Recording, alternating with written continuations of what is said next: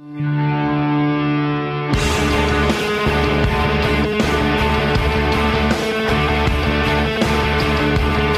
now about to witness the strength of knowledge. This is Steve Deace. Raising a banner of bold colors, no pale pastels. People should not be afraid of their governments. Governments should be afraid of their people. Our rights are inherent and essential, derived from our Maker. That is liberty. And liberty will reign in America. This is Steve Deace. And greetings, happy Friday. Thanks for tuning in here today on the Steve Deace Show. Podcast edition here on Westwood One, powered by CRTV. My name is Steve Deace. Todd and Aaron are here as well. We would love it if you would join us too. It is a Feedback Friday after all. And if you want your feedback featured on the show, email it to us. steve@stevedeace.com is the email address. You can like us on Facebook and follow us on Twitter at Steve Deace Show, and the last name is spelled D-E-A-C-E. Speaking of CRTV, we just concluded today's CRTV program. Of course, it is a Friday, so that meant the Deace Group Week in Review Roundtable. Todd and Aaron, you were a part of that show, along with the conservative millennial, Ali Stuckey from CRTV joined us as well. Let's give the audience a preview of what we're going to be discussing there today on CRTV. Aaron. Let's see. We laughed. We cried. After the show, Steve was questioning life. He was optimistic before. So you want to see what happened to him? Watch the show. That's a good tease. Yeah. Todd. Well, it's clear that Allie is infinitely more charming than the three of us, and she came back a second time. So she did something that's hard to do. She made us look good. Yeah, and she came back after the first time. So I think that's a feather in our cap, though. I mean, she's like. Well, it's you know. Is it like Costanza? Speaking of when you've got that one, tennis partner or racquetball partner or golfing buddy or basketball buddy that doesn't totally embarrass you by playing with them, but you're a lot better than them, so you look good next to them, you know what I'm saying? Mm-hmm. You want to play with them as often as possible, right? Sure. You're always calling them first on a Saturday. Hey, you want to go hit, want to go take a look at, play the front nine or play a full 18? Because he's not going to just go out there and totally duff it around and tick off the groups ahead of you and behind you, but he's not also very good, so you're going to look better next to him, right? That's kind of, I think, what we are to Allie. You call them up, you need a slump buster? Yeah, I'm free this Friday. Because no, she wasn't here the last few Fridays. So, every few weeks, when Allie feels like, she needs a little pick-me-up, yeah, I'll go hit it around with the Deace Group for a while because, they're not, slobbering losers, but I'm a lot better looking and smarter than they are, so they're going to make me look good. Got it. No argument. That's good. I appreciate that. Well, and along because it's kind of self-evident, right? Yeah. Yeah. Do you mind if the game is on and put the game on for Todd? No. Okay. The Big Ten game with Wisconsin you're talking about? Yeah. All right. Is that an OSHA violation? Just don't bite your tongue, Todd or Steve. That's about the only OSHA thing I can think of. Okay. All right. This is me feeling benevolent. I'm willing to let you do this. Well, it's NCAA tournament basketball, basically. So, yeah, you're making a big sacrifice for me. Thanks, guy. And after this, I'm going to shut myself in for the next 3 days and watch basketball, by the way. I might take the kids to Menchie's. So I might get out once. But I'll let you have this one. All right, so if you want to watch today's show at CRTV, CRTV.com.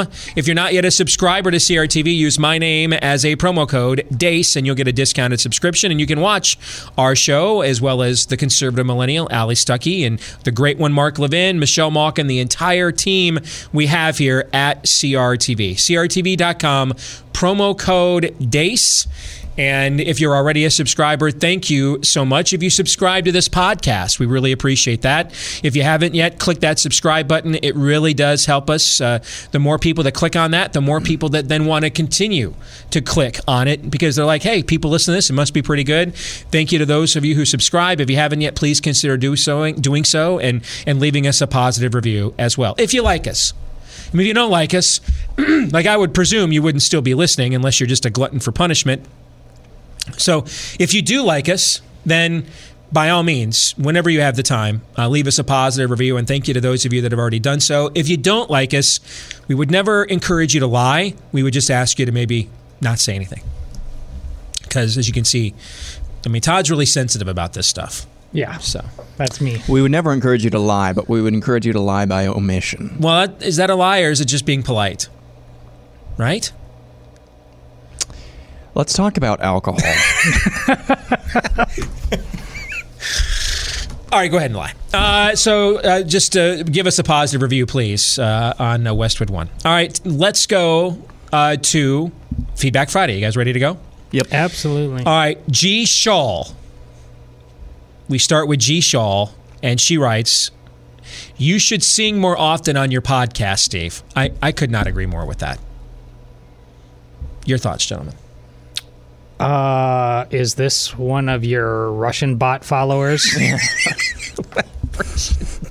Because that's the only. The G stands for Goran. That's the most rational explanation for that sensibility right there. Real life. Is this real life? Is this real life? I'll stop the world and melt with you. Who doesn't want to hear more of that? For starters, everybody in this room. Listen, man. When you're my age now, you take all the compliments where you can get them, man. No matter You're a what, hottie now too. No matter. from what That's I hear. right. What? That's right. Tyra Banks, the famous model who is now the host of America's Got Talent, which is a perennial tradition in our house to watch that as a family.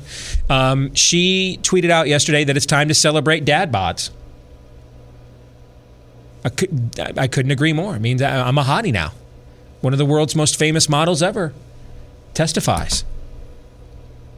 Okay, cool. Why? I mean, Tyra Banks, she's like, isn't she like on the edge of sanity? I mean, seriously, hasn't she like had like a mental breakdown before? Why? Give me this! I think I should sing Give it me more. something. Yeah. Steve says, I think I should sing more. I'm going to freaking sing more, all right? Well, I'll give you this on the singing front. Don't you? I mean, it's your house. Don't you walk around and your daughter is a well-recognized singer, and she's 16 years old. Do you tell what you know where you got that from? I mean, don't you own her with that? No. I mean, that's your home, man. You got to take that one. Yeah, I mean, both her mom and I, the truth be told, we can both sing a little bit, not to the extent that she can, all right? But, I mean, I did choirs and stuff when I used to be really good when I was younger. And then my voice changed, and it's not as good as it was before I hit puberty, you know? So I used to do choir and stuff like that when I was younger. Amy sings better than she thinks. So her parents can carry a tune, even though neither one of us have the amount of talent that she has. Yeah, she's got game. Yeah. But yeah, there you go. Although that. What's weird for me is I can only do a British accent when I'm impersonating somebody else.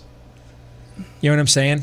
No, I got you. You have to be doing. Yeah, what's the guy who does all the in his NFL football? Frank Caliendo. Yes. If I'm impersonating somebody else, then I can do like Robin Leach. I'm Robin Leach, and I don't know why. Right? I can do that. And I think it's because of the way my recall and my memory and stuff works that I can, if there's something I'm playing off of, I can recall it. I can recall a voice and a tone similar to how I can recall information. But I couldn't just generically do a good British accent in my own conversation or line of thinking. You know what I'm trying to say? Yeah, I do. It had to be something off of somebody else. See, I've got my first and my third daughters, because they're huge Harry Potter fans and thus Hermione Granger fans. They walk around the house just talking to each other in really good British accents. Well, that's another thing my daughter that can sing can do really well is accents. She does that really well. But like the gal from the Spice Girls who's on, I can't remember which, was she Posh Spice who's on America's Got Talent? And isn't Posh Spice the one who's married to... okay, then it's not her. The one's married to... Is that who's married to David Beckham? Okay, maybe she was Sporty Spice, or one of them. She was one of the Spice Girls. And she's one of the judges every year on America's Got Talent. So, like, when I'm impersonating her, when she says something that sticks in my memory recall, I can do a pretty good British accent, you know?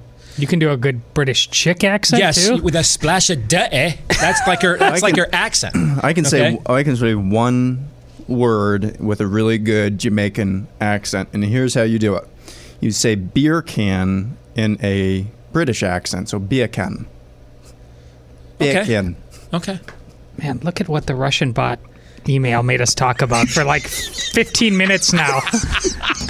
They control all of our politics, our culture, everything. We lost the Cold War after all. Beer can, man. Let's move on. Tammy Hill writes, Dana Lash has proven to be an excellent spokesman for the NRA and most importantly, the Second Amendment. She's informative with facts, articulate, and calm in her presentation and rebuttals. Whoever suggested hiring her as their spokeswoman was clairvoyant. Agree with every word of that. Keep up the great work. Thank you guys for calling Balls and Strikes. We wish more in your industry would do so. Let's be fair. There's more people in our industry calling Balls and Strikes now than we saw when I was coming up in the industry when Bush was president. It's not even close. There's a lot more. I think it's just more blatant now because Trump has a personality that sort of, if you're weak in the knees at all, compels you to give him a level of obnoxious and, slanderous approval. You know what I'm trying to say? Mm-hmm. Bush didn't have that kind of personality. So if you felt like you were going to sell out what you believed for George W. Bush, you didn't have to be such a total douchebag while doing it. Trump, because of his persona and the way he communicates, it's real hard to just politely shill for him. And I mean this, it won't sound like it, but I do mean it as a compliment. That is why Sarah Sanders is so good at her job. She's found a way to shill for Trump without totally adopting the canoe aspects of his persona that grates on people. You know what I mean? Yeah. Spicer could not do that. Scaramucci could not do that. She has Kellyanne Conway, who is a far more seasoned pro than Sarah Sanders, could not do that. And that's one of the reasons why, Kellyanne, who's maybe the smartest person in the entire administration from a political standpoint, that's why they don't really put her on non-favorable media anymore, because they kind of blew her credibility the first 3 months of his administration last year. Sarah Sanders has found a way to shill for Trump without dehumanizing herself or showing her ass, at least to this point. And that's not easy to do. Not easy to do. And with Dana Lash, that's not a consideration for her, because what you're seeing with Dana Lash is you're seeing a harmonic convergence of God-given talent. This is God-given talent in an attractive package, which does make a difference to people because we are visual creatures.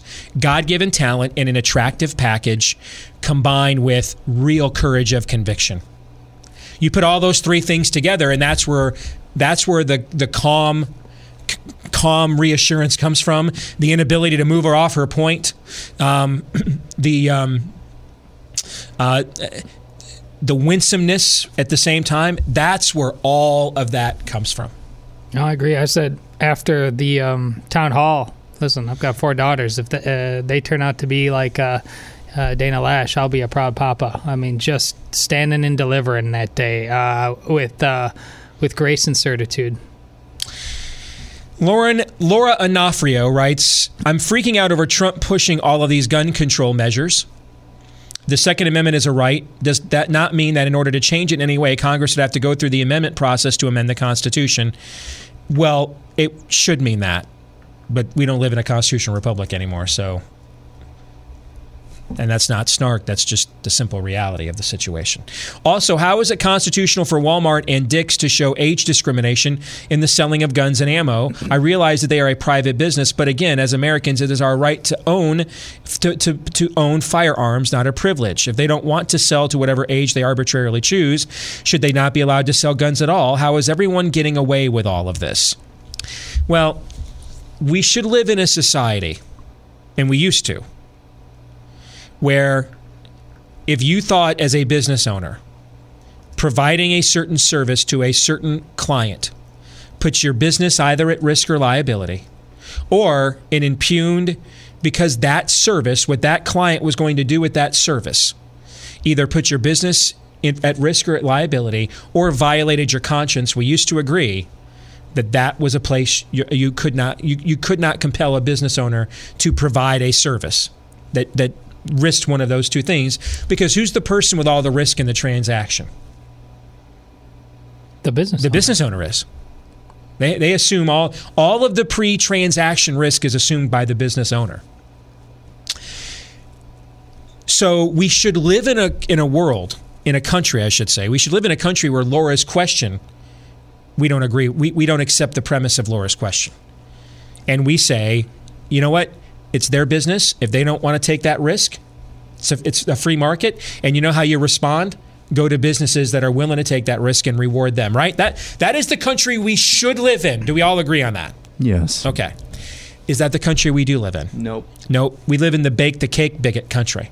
So if we're going to live in the bake the cake bigot, then absolutely Laura's point applies here. Do you see where I'm going with this? Yeah. You can't have it both ways, even though we know progressives are masters at attempting, normally because there's very few people on our side of the argument that are willing to hold them accountable or do something or confront them when they do. All right?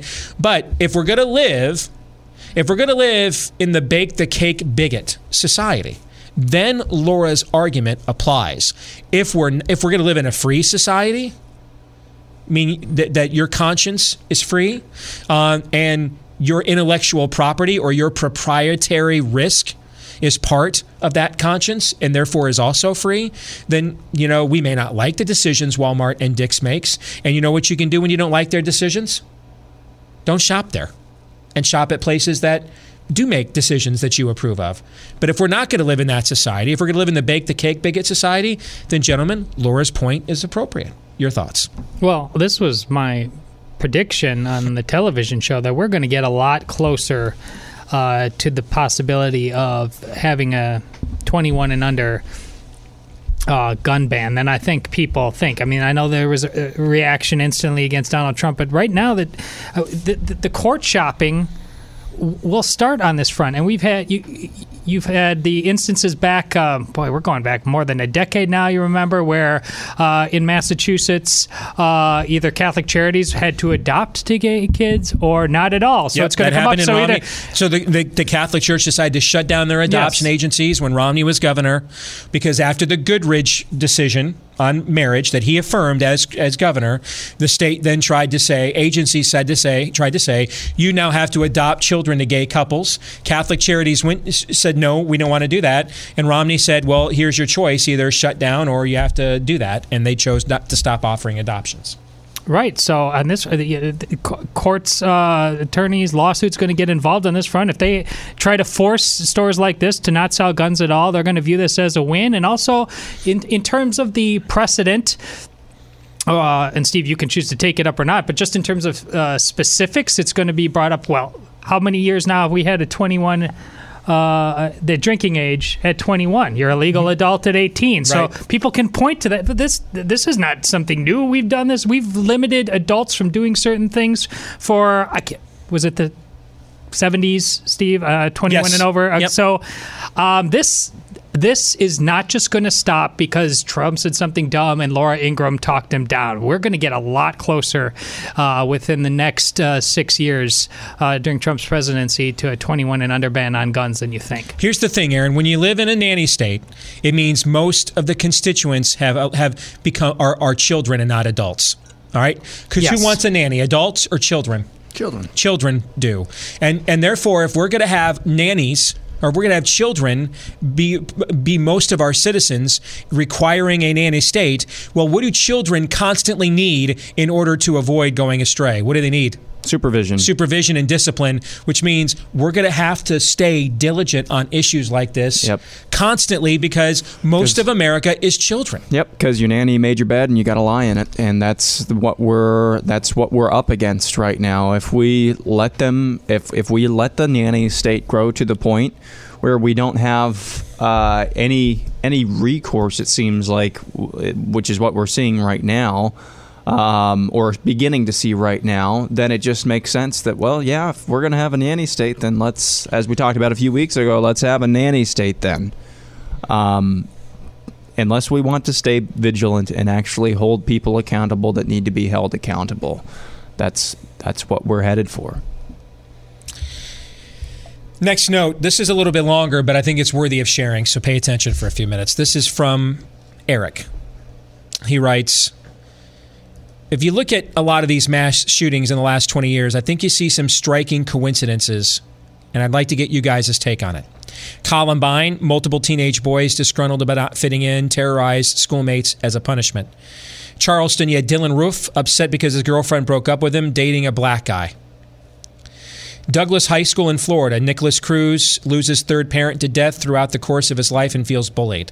Sutherland, Texas church shooting, the shooter's spouse or girlfriend leaves him, goes back to her parents. He murders the church congregation that his mother-in-law belonged to. Reporter Allison Ward, 41-year-old co-worker, shoots reporter and cameraman after being bullied and believes treated unfairly for being gay. Virginia Tech, 23-year-old male with Manifesto and was recently rebuffed by romantic interests.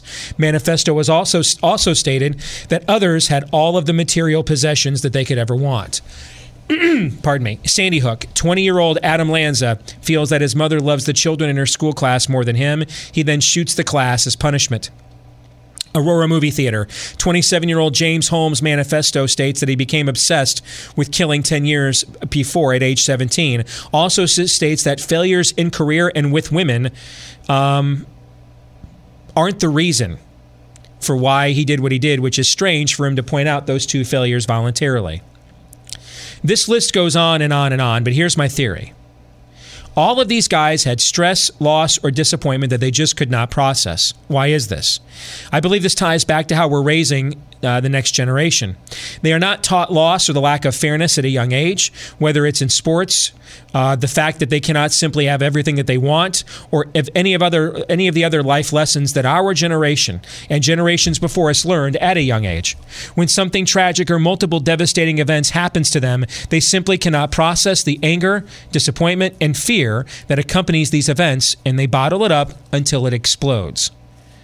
Always dangerous to play medical or professional in any field that you're not a professional in live on the air. But do you guys think there's anything to this hypothesis at all? Systemic breakdown of the family.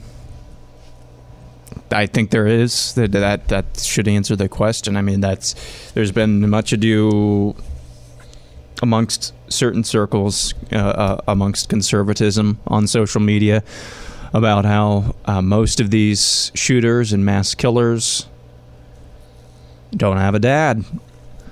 And so I think there is something to that theory.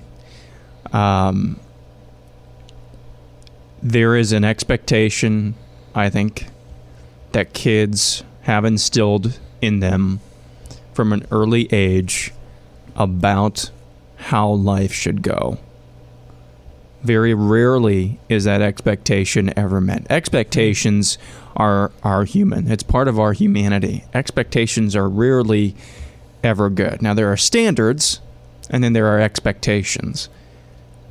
And when you live in a culture that says you need this, you need this, you need this, you need this, you need this, you need this, you need this, and you need all of these things to be happy, you start to expect that. And then once you start maybe attaining those things, you expect to be happy again. And then you're not. And then those things start to go away, or they come and go. And all the while, you've maybe been brought up in a school system that is completely godless, that is completely naturalistic, meaning there is no supernatural, there is no metaphysical. Everything that you say or feel or think can be explained by physical causes. That is a recipe for absolute brokenness and hopelessness. And I think all of that lends itself to the theory that we just heard laid out. What do you think, Todd? Well, this is the God-shaped hole in our heart thing right here. We all are souls. And those souls will be filled with spirit, one way or the other. Either God's spirit or a dark one. Or the spirit of the age. Well, which is often a dark one. Often a dark one. It's rarely neutral.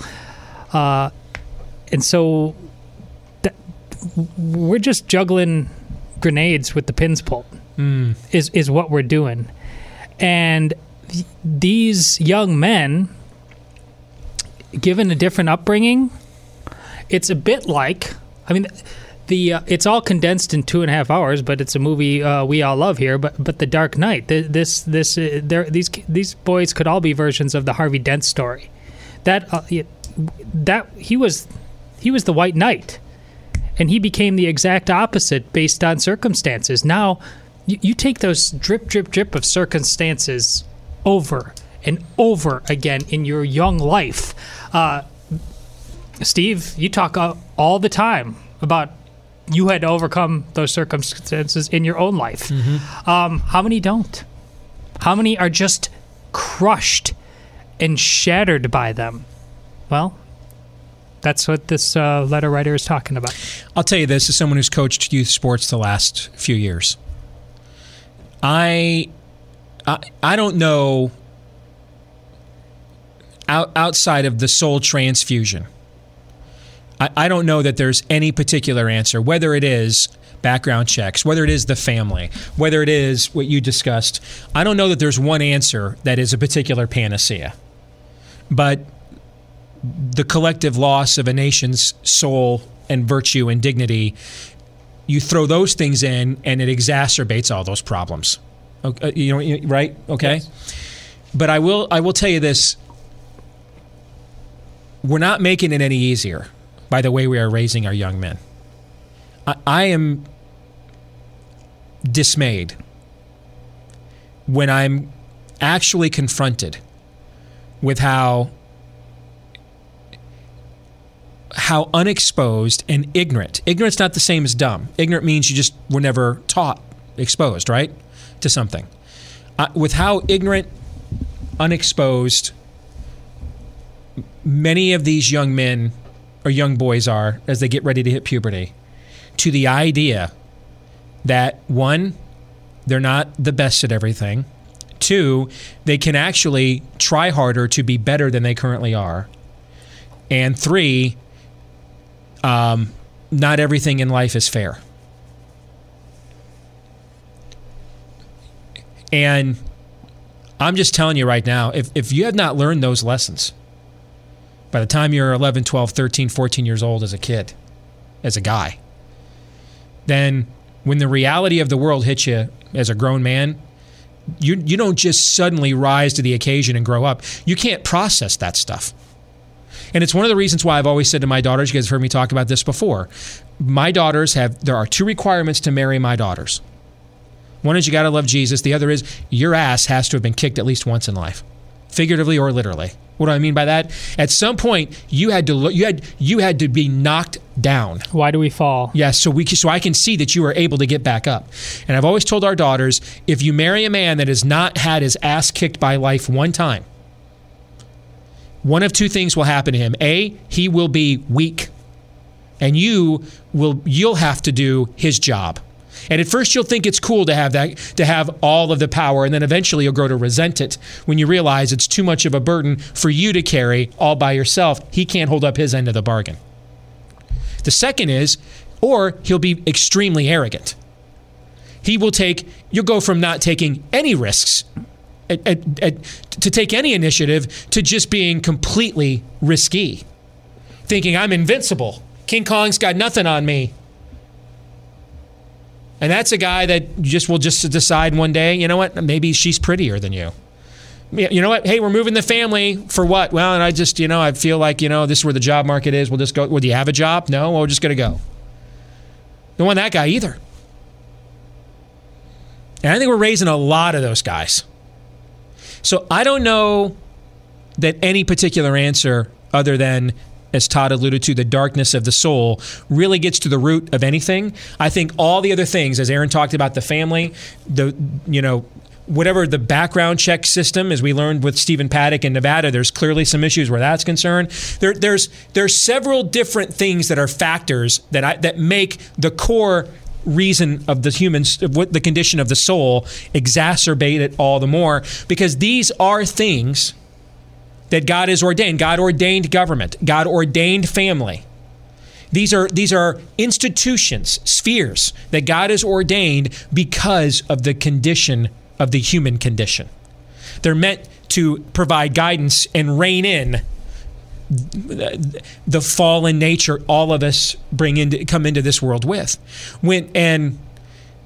When you live in a culture where those institutions are systemically failing, and then you throw in the condition of the soul, that's where the Psalms say, how can the righteous prevail if the foundations be destroyed? Because those foundations are no longer there to protect righteousness, they're going to threaten it. But the amount of the way we are raising our young men that they cannot tolerate or understand or translate failure. The other day, when my son is getting into basketball this year, and basketball was the sport I was really good at growing up, which is why I'm not coaching his team. Because it's really hard to coach a team in a sport that you were good at a developmental level, because your expectations are too high, and so it's best for me just to go and watch and be a daddy. Football I was not very good at, so I'm much more patient. Okay. You suck like I did. Let me help you. Yes. There's a reason why Sparky Anderson, lifelong minor league manager. Tommy Lasorda never made it to the major leagues. I just named you two of the greatest managers of all time. Weren't great players. It's rare a great player.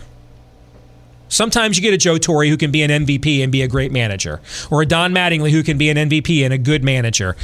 It does. Typically, the best players aren't the greatest managers, unless they're sort of self-made players like Pete Rose was. I mean, if you're born with a certain level of God-given ability that makes you elite, it's really hard to develop other people's talent when it's not as talented as yours. You're talking about a guy like Larry Bird, who tried it and is like, he's the guy who walked into the dream team practice for the 3-point contest and said, "Oh, which one of you guys is going to get second place?" Right. Instead, Larry Bird realized, you know what? I'm much better at spotting talent like mine than coaching it, so I'll become a general manager. And they had a very good run with the Indiana Pacers. Jerry West did that. Yep. Another good example of that. Yes. My son asked me, because our policy at our home is, when they're old enough to ask the right questions, I'll give them the right answers. And we're not big on holding things back, which probably shocks nobody listening to this. Son asked me once, why does it seem like a lot of the best players in basketball are black? Here was my answer. Most of those kids come from socioeconomic conditions you would not understand. And for many of them, this is one of their only ways out of that condition. Which means, after dark, first thing in the morning, they're out there working on their game.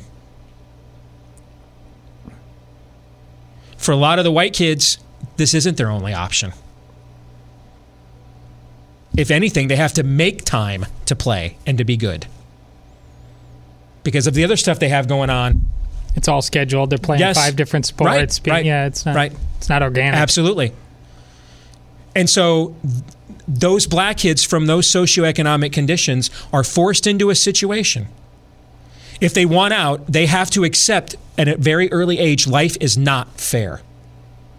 You will and may fail. They come from neighborhoods where they see failure all the time. Death, depravity, divorce, dysfunction. A lot of the white kids, or not nearly as many of the white kids do. And that's one of the values. That's why if you're wondering, why are conservatives so worked up about sports leagues that don't keep score and things of that nature, this is why. We have very few places in the culture today where we can contrive adversity to prepare you for adulthood. Very few. And in a way where it's not totally dysfunctional. Because I know we like to look back on, as we get older, Todd, the way things were when we were kids. But I bet you if we went back and could see that in real time, we would also recall how much it sucked getting bullied. How much it sucked, fighting in school and, puberty and all. You know what I'm trying to say? Mm-hmm. We remember how it helped forge a certain toughness in us. But, we kind of tend to forget the cost that went along with some of that toughness as well. That there's other ways of doing it that doesn't have that kind of collateral damage. And that's what a lot of the schools and stuff have tried to get rid of, that collateral damage and remove it. And I don't fault them for that. But you cannot sanitize human nature. You can put restraints on it, but you have to allow for failure to occur.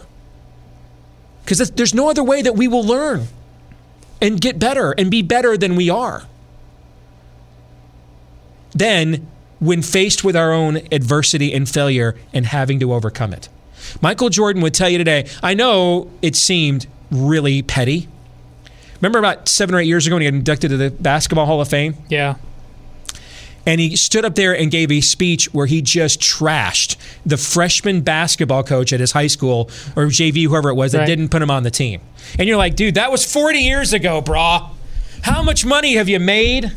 I mean, when Jerry West dies, you're going to be the logo on the NBA uniform. You're the measuring stick of an entire industry worldwide. How many men have ever lived, have ever had that level of significance, right? And you're carrying this axe and you're grinding it all these years later. And yeah, you can argue that's dysfunctional, and maybe by now he should have come to peace with it. But that gives you a little bit of an idea of what made him so great at the exact same time. Somebody told him, I don't think you're the best. You're probably not as good as you think you are. And it drove him to become what?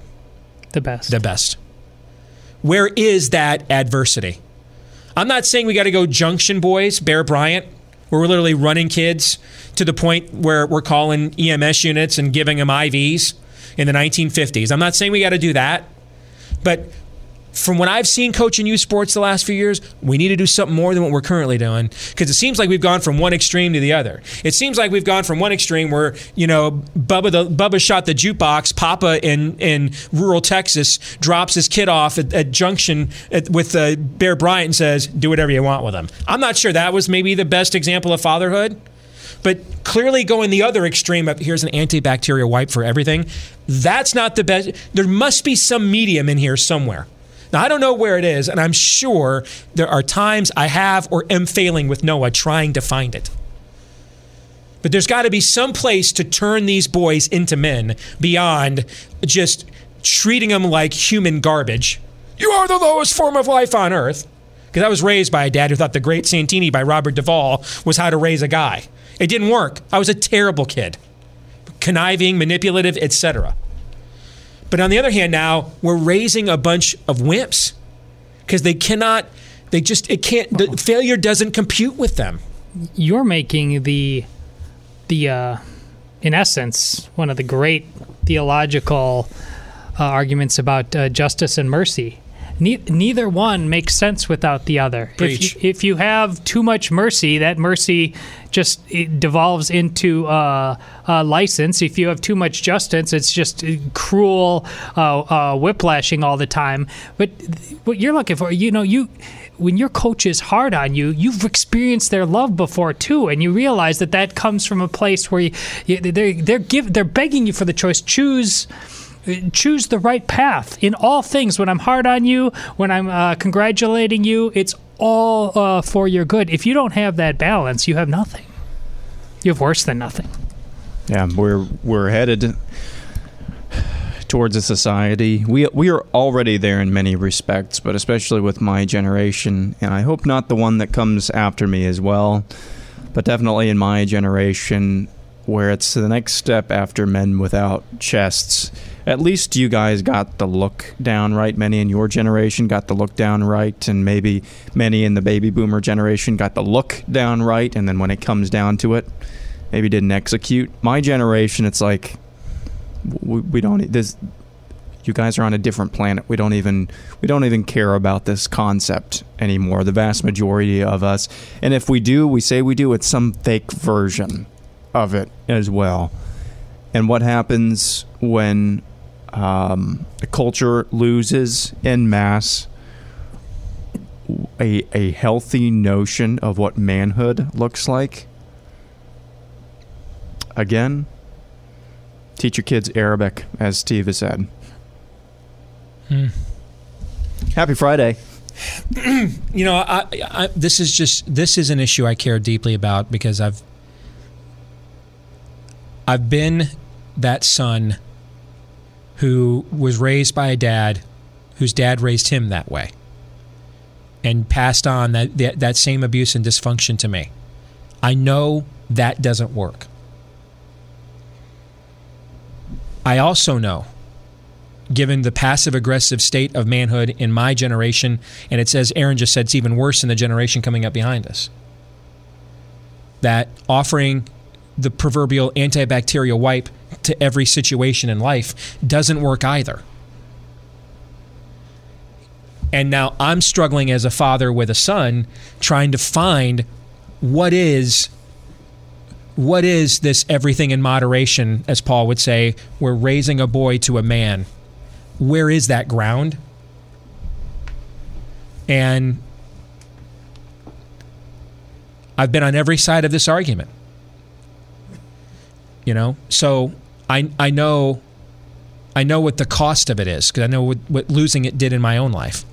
And so that's why I care very deeply about this question. If you want to know the shape of a culture, all you got to do is look at the shape of its men.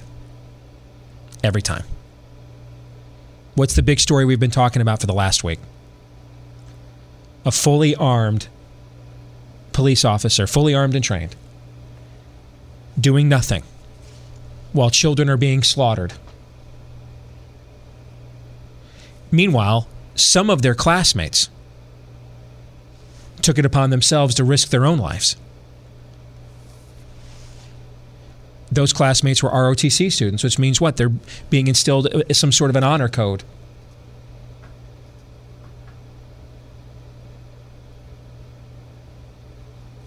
How does that happen in a culture?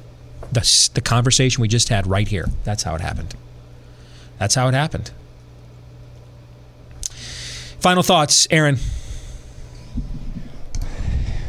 Take some time to get away from the news cycle this weekend, if at all possible. Try to enjoy some basketball, or if it's slightly warm where you're at, just try to get away from it all, if at all possible. Todd? Toxic masculinity is indeed one of the fundamental problems within America. It's just not the brand of, it's not the caricature that you're being preached to by the left. You can't come to understand this issue by the way they describe it, but through the fundamentals of the Christian faith and classical thinking about duty and honor. That's where we need to go to get this right. And it's a lifelong journey. I talked about those ROTC students who are coming from a culture where honor and duty is being instilled in them. As you pointed out on our television show today, that Scott Peterson, he came from that culture too. Yet somewhere along the line in his life, he just decided, I did my tour of duty. I'm just going to collect a check with this badge, and when I'm needed the most, I'm just going to stand out here, and then I'm going to resign later on, but make sure that I still get, my paycheck and my pension. One of the things I've seen with several pastors I've known and been disappointed by is the ones that were the most ornery, standing up to the devil when they were our age and younger, are the most likely to completely go soft when they get older and say to guys like us, hey, you're too worked up, you need to calm down. I don't know why that is. And if you look at the scriptures, a lot of men don't finish well. We don't see that too much in the New Testament because most of the New Testament men weren't allowed to live until old ages. All right? Many of them either die the hero? Yeah, they died the hero before they became the villain. They didn't end well. It was just a different type of well. Yes, in the Old Testament, we see kings go on for decades, and David doesn't become a better king. David, that's why people are like, "Why are you for term limits?" God let David serve for 40 years. I'm like, yeah. Was he a better king in year 1 and 2 than he was in year 39 and 40? What's the record show? Did David get better at being king? Did he get more conviction? Did he get more faithfulness as he got older? No. Just a few commandments broken in there. Yeah, about Solomon. Was he better, younger than he was older? Yeah. And when the previous generation of men don't finish well, the next generation of men aren't going to start well. It's just that simple. What's not simple is the solution to it. Thanks for tuning in here today on Westwood One. Have a great weekend. And remember, we love to know what you think about what we think. Steve@stevedeace.com is the email address. You can like us on Facebook, follow us on Twitter @Steve Deace Show. Until Monday, John 3:17.